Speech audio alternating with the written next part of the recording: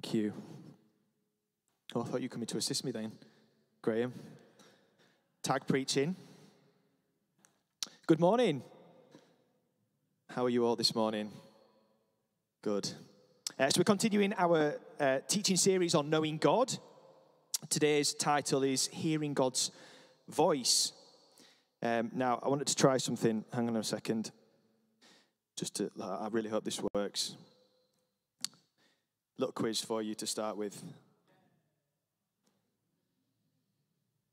Okay, so I want you to just tell me whose voice this is. Let's hope this works. Mr. Speaker, I can tell the House today that it is my intention to return on the first day after the half-term recess to present our strategy for living with COVID. Who's that? Boris Johnson, well done. So far, so good. I'm sure someone somewhere today will remark that Christmas is a time for children. It's an... Who's that? Very good. Her Majesty the Queen. You're doing well at this. And third and finally...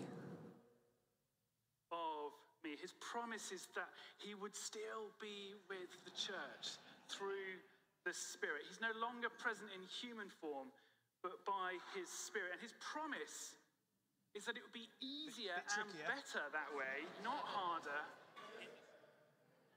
Any guesses who that one is? No, that was Pope Francis.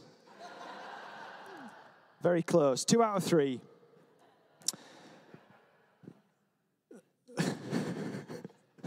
I couldn't resist. So hearing God's voice, I was thinking about, I've been really excited about this talk actually. There's many components that identify us as individuals. I could go on for a massive list, but just to give you some concept of what I mean, there's our height, there's our gender, you've got a job, you'll have a particular smile, you'll have a particular fashion taste, which can often be questionable. Intellect, sense of humor, and the list goes on and on and on. But one of the most peculiar and one of the most intimate elements of us as individuals can be our voice.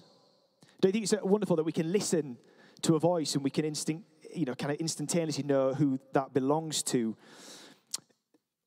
What you say matters, and I think for many of us we'll realize it's not often what we say, but how we say it as well. We can express fear through our voice. We can express intimacy and passion and anger.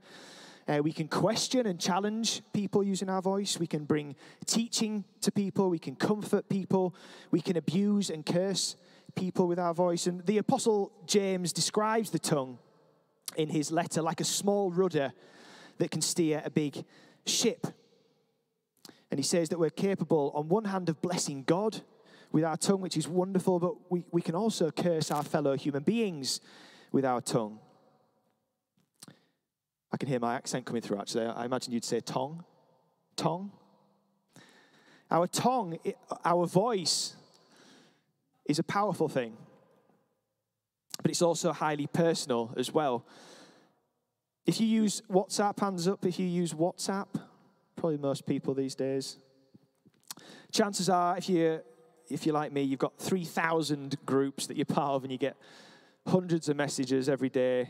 I'm making myself sound really popular, but I'm exaggerating a little bit. But you get all these messages coming through all the time. And I don't know if you noticed that little tool at the bottom, which I've tried to use a little bit more often these days, is you can send a little voice note. Have you come across that? And I just think it's a beautiful kind of way of communicating when you're bombarded with loads of messages and then you send this little voice message. So you can hear somebody's tone of their voice, you can hear their inflections, the pace of their speech, some of their hesitations and the ums. Some of the emotions and things carry across as well when we use our voice. So our voice is powerful, but it's also highly personal and intimate. It belongs to you. Your voice belongs to you. And in some mysterious way, your voice is you. It becomes the expression and the articulation of who you are, what you're thinking, your intentionality, and how you relate to people as well. And this, of course, is why at the beginning of John's gospel, he describes God, he describes Jesus as the Word of God, the Logos of God. And one Bible translation is actually entitled The Voice translation because it hinges its whole kind of arrangement on that one particular theme, that biblical theme. And the translators who have compiled this translation, they say this: since logos essentially refers to the act of speaking or bringing thoughts to expression, we have decided to use the word voice to capture that reality. At the beginning of his gospel, John declares that truth has culminated in the person of Jesus. So when we think of the voice of God, the logos of God, we're talking actually about the manifestation of God's will and his expression and his purposes that have become incarnate, that become embodied in the person of Jesus.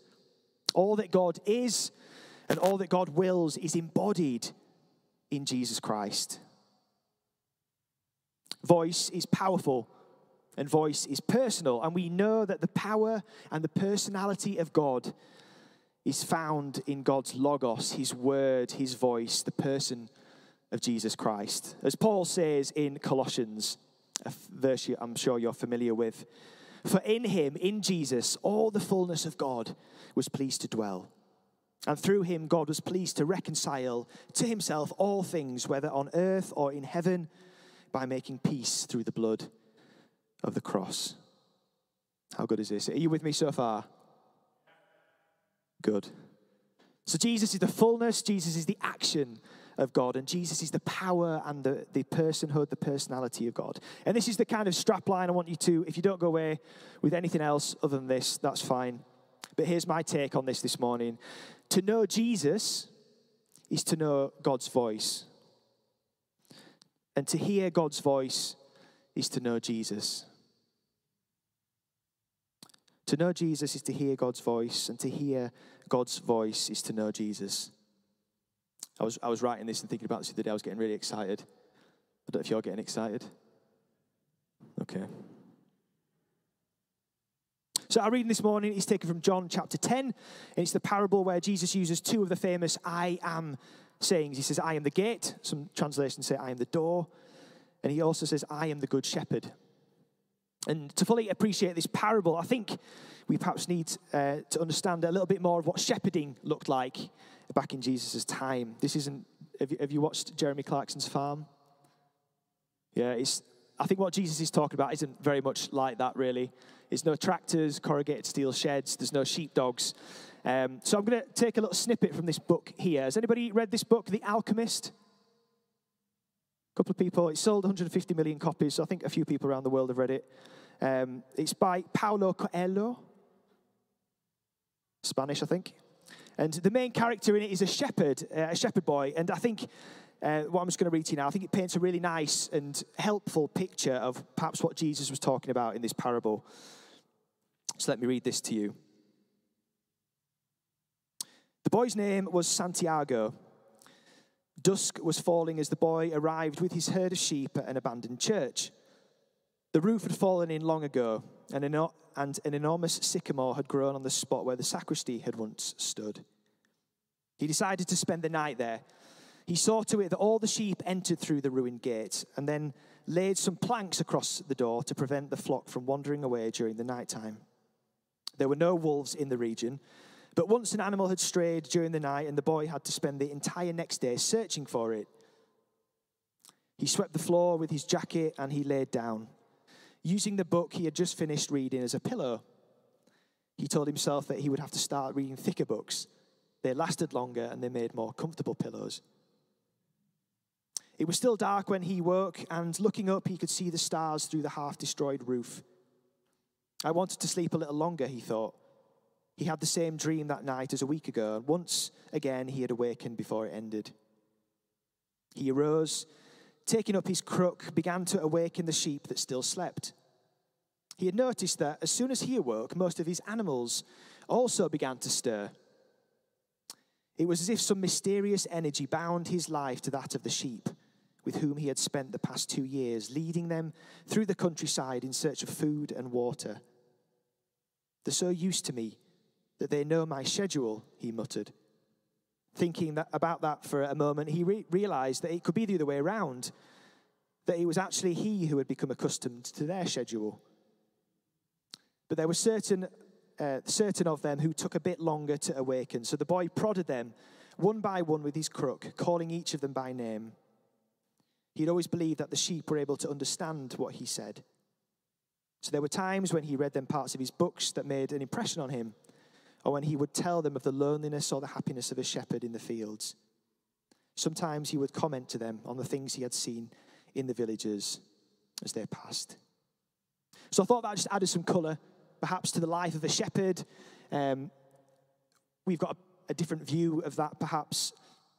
And just as we unpack this parable of Jesus and understanding Jesus himself as the embodied voice of God, I want to touch on three things that I think make Jesus identifiable, personal, and powerful, and how we understand God. So these three things: firstly, the unique voice of God, the guiding voice of God, and the missional voice of God.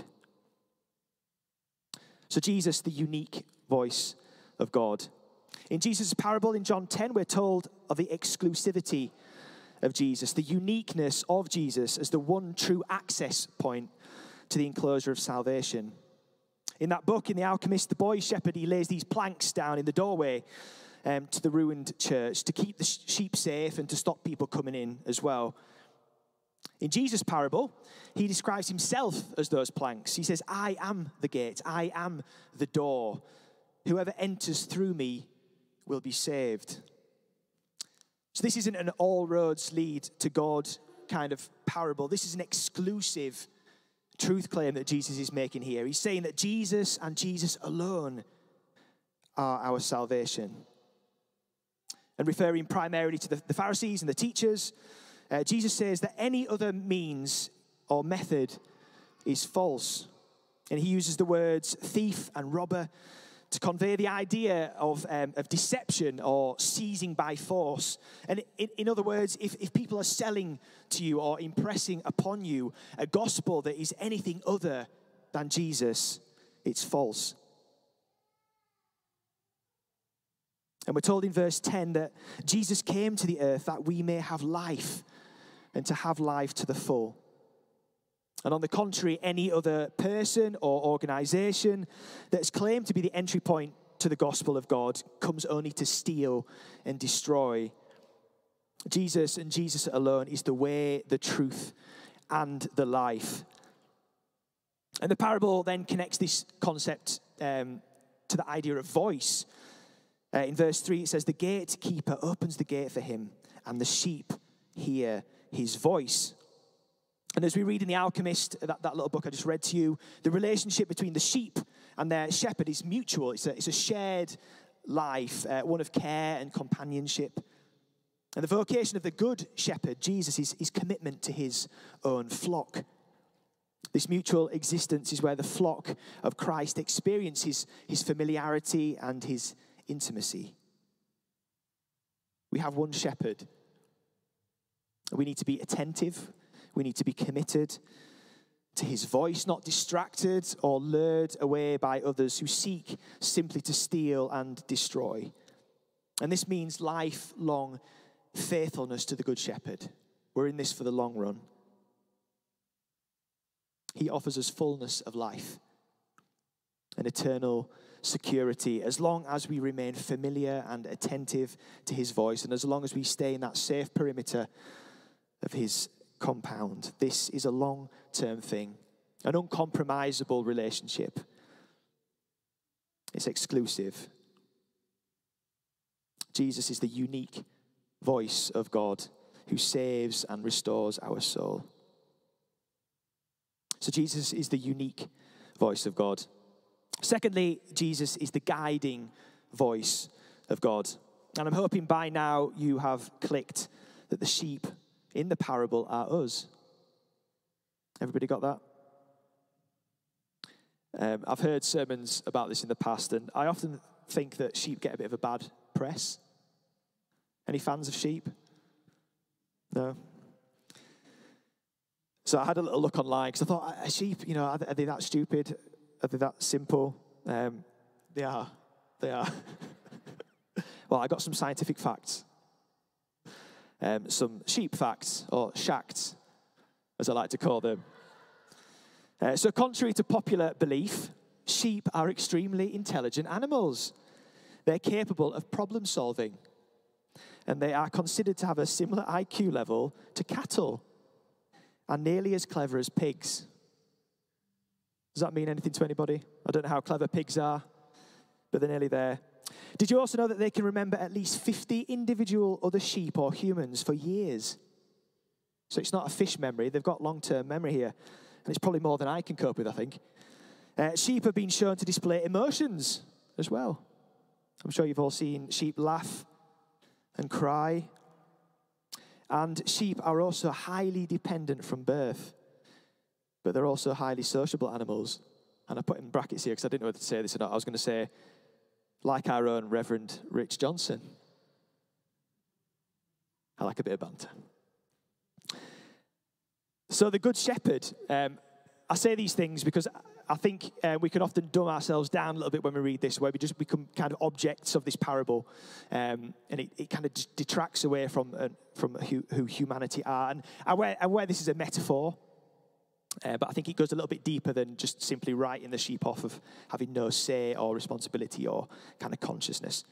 But in this parable, the Good Shepherd, he calls his own sheep by name and he leads them out. He goes ahead of them. And the sheep follow him because they know his voice. In Jesus, we encounter this completely new concept of power. And as a result of that, we get this complete new perception of who God is. He's both king and servant, and he's eternally begotten of God. Yet we're told he emptied himself completely of power.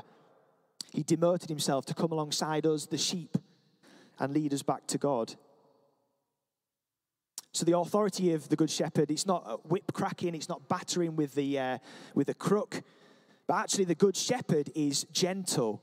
The Good Shepherd is lowly, he's gracious, and he is kind.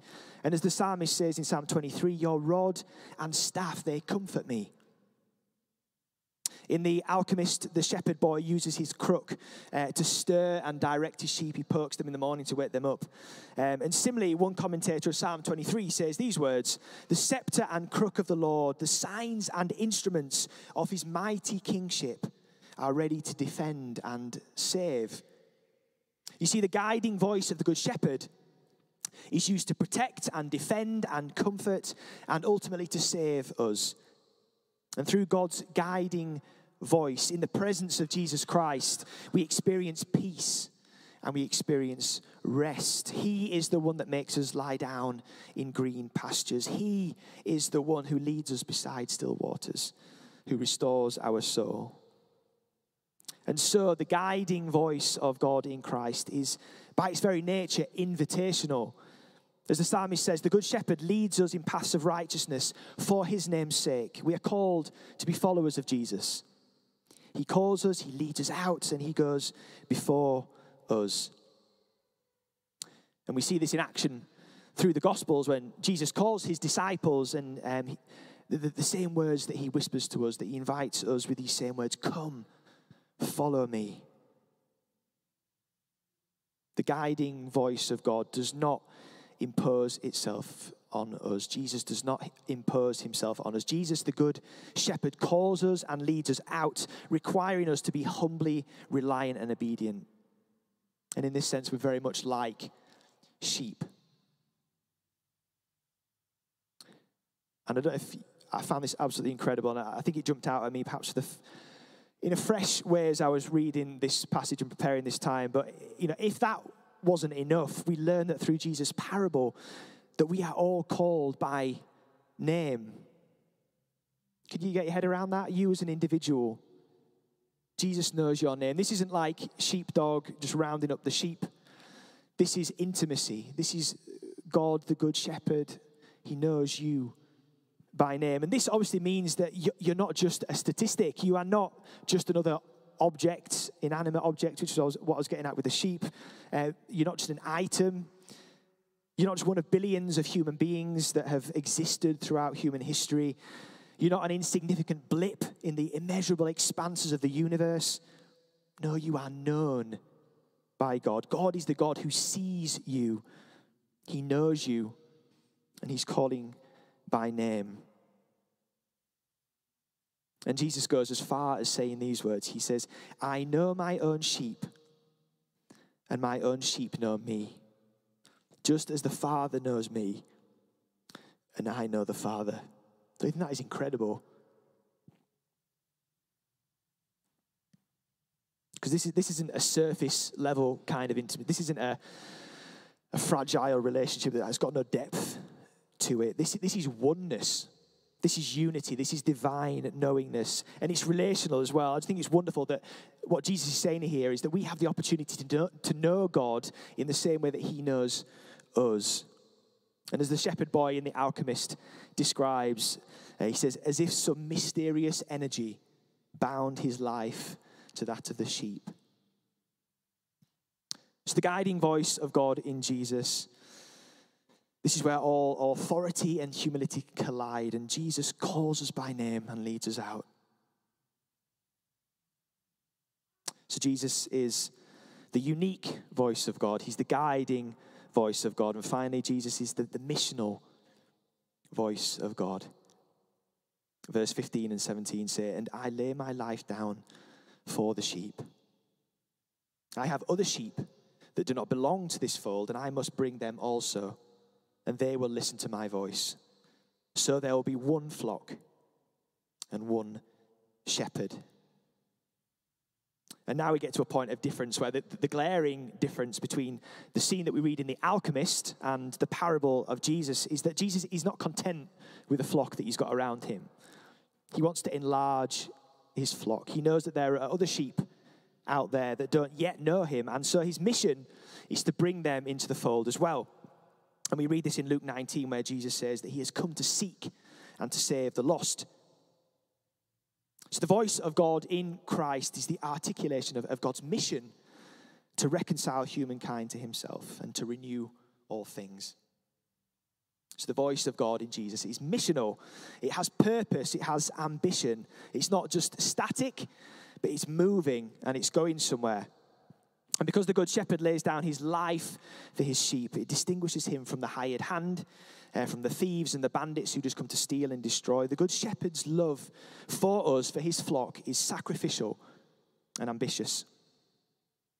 And in verse 17 to 18, Jesus says, for this reason the Father loves me, because I lay down my life in order to take it up again. No one takes it from me, but I lay it down of my own accord. I have power to lay it down, and I have power to take it up again. I have received this command from my Father. And I've often wondered what this means. It's one of those things I've heard in passing conversations. It's something I've had quite almost conflicting theologies around. People have come from very different angles on this. And this is the controversial bit, really. Can a good father send his innocent son to die on a cross? Does the Father's love for the Son depend upon his actions and his obedience? So I was really challenged by this, and I was mulling it over. And here's my take on this, if this counts for anything. I would say that the love that binds the Godhead together, the Father, Son, Holy Spirit together, is mutual. It's dynamic, it's perpetual, and it's a love that expresses itself in unity and harmony. And so the Father loves the Son because he is the perfect, harmonious manifestation of his own will and his own purposes. In other words, Jesus, the Logos, the voice of God, is the absolute outworking of the Father's plans. And although Jesus has the power to say no, he says, I don't want to do this, and we see this in Gethsemane, another plug, he commits himself to the will of his Father, and he willingly lays down his life for the sake of the sheep. And we sang that earlier. I wrote these words down as we were singing the song. Bowing to the Father's will, he took a crown of thorns. So this is the missional voice of God in action. Jesus displays perfect obedience to the Father, which is the expression of complete love and unity with his Father in heaven. Don't you think that is incredible?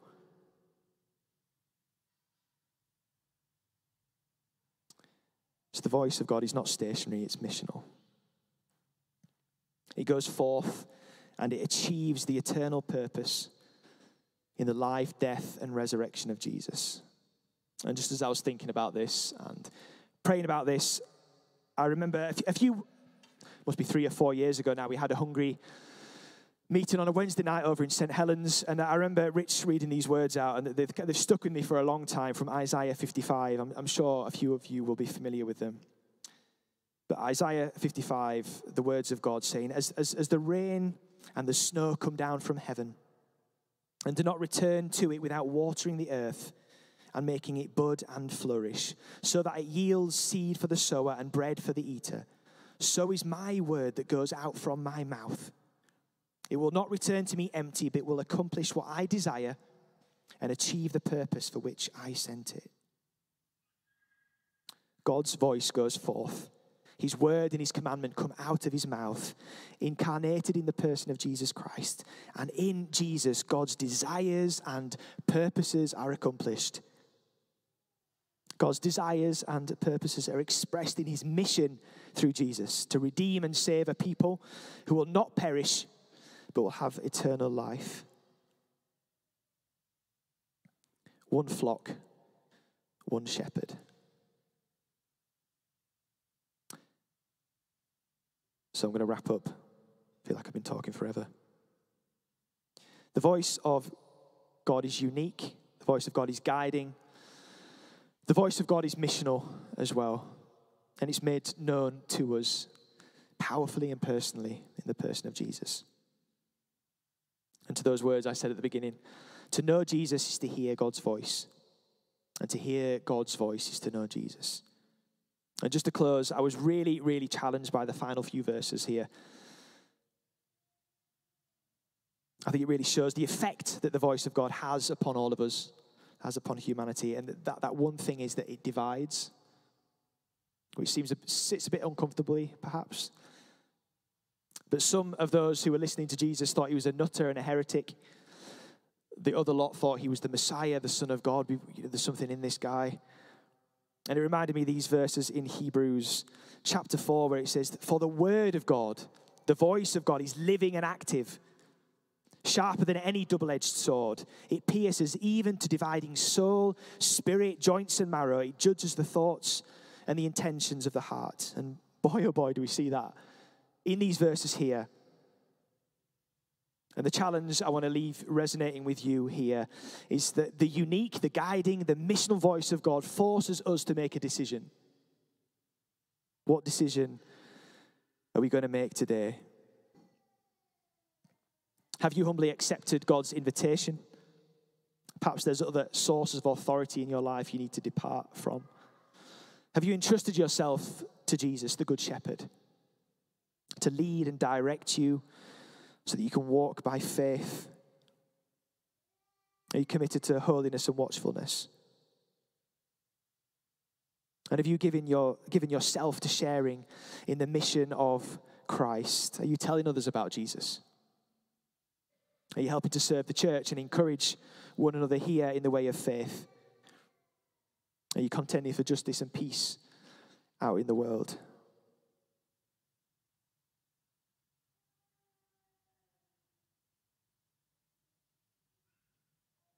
I'm just going to invite you to close your eyes for a second. And before we move on and celebrate communion together, I just want to leave a moment of stillness. If one word has jumped out at you, just to focus on that and dwell on that just for a second. And then Rich is going to come and lead us in a few moments' time. Amen.